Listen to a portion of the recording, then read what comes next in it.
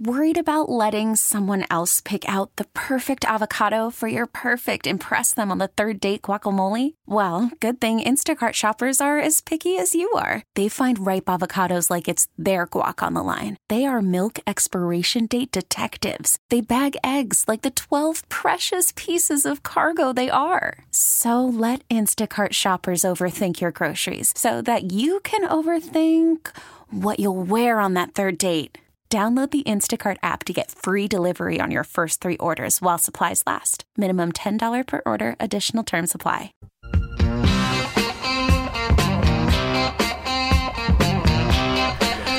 Good morning and welcome. 9:20 on the Bob Rose Show. Thanks so much for tuning in. Time check brought to you by Hayes Jewelers, where the answer is always yes.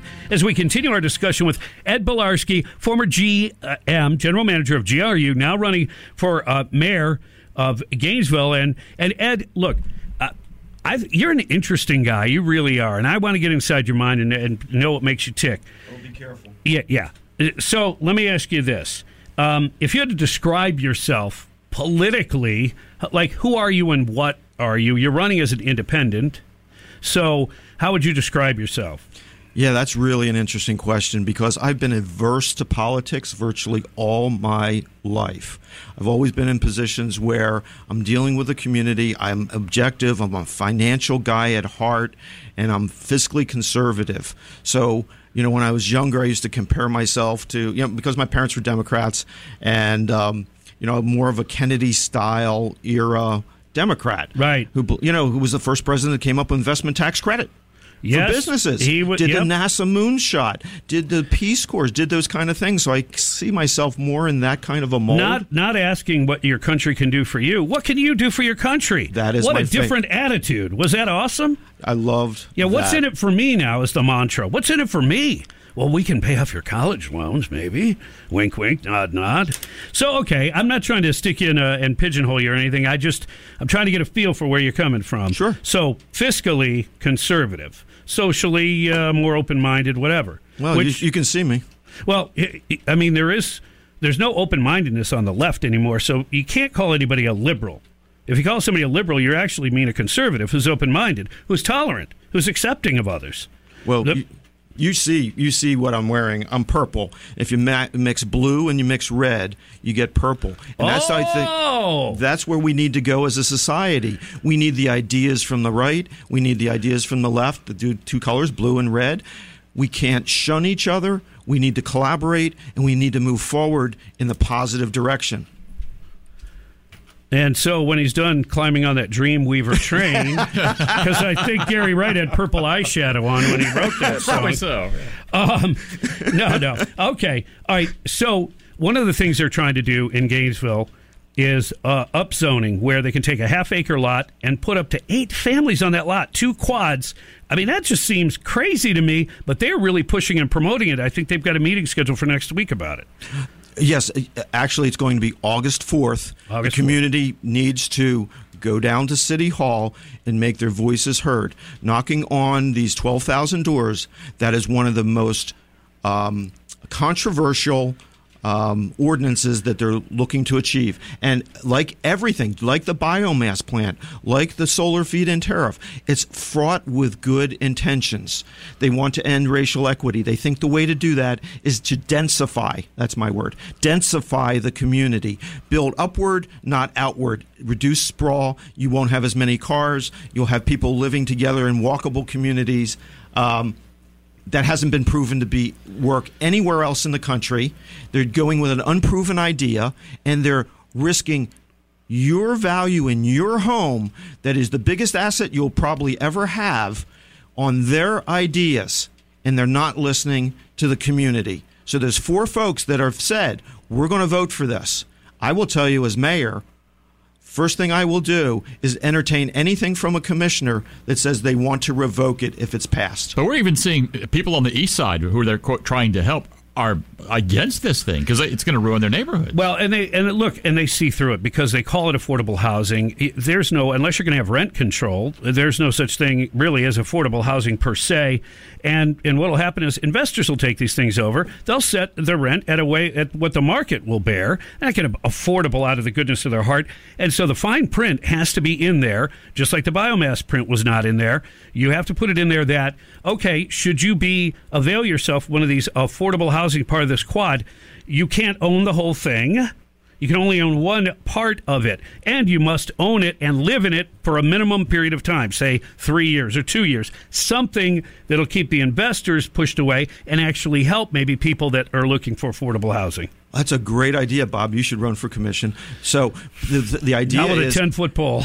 No, what you said was exactly right, but in this ordinance, you're talking about not being owner-occupied. They're saying it specifically doesn't have to be owner-occupied. Now, then they're lying to you about affordable housing. And what you said, Greg, about the east end of town, they're particularly interested in not having this go through. They've seen what development has done to their community. They don't want more of that. They don't want to have rentals by right. And that's what effectively this does. Well, and that's part of a bigger issue that sounds conspiratorial, but it's not. This is part of a UN-type agenda, and that is getting people away from ownership and being a renter. And what that does is, when you're not invested in the community, do you take more care of your home or less? Everybody knows this is not imagined. That doesn't mean all renters are bums. I'm not saying that, but how do you develop pride in your community? By being invested in the community, by being a homeowner in the community. And that's why we all keep our houses looking nice, because it has a value to us, a real value.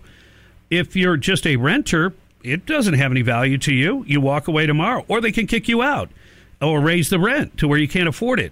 So it's the most un-American thing you can do to people, basically, because that is everyone's American dream. I'd like to own a house.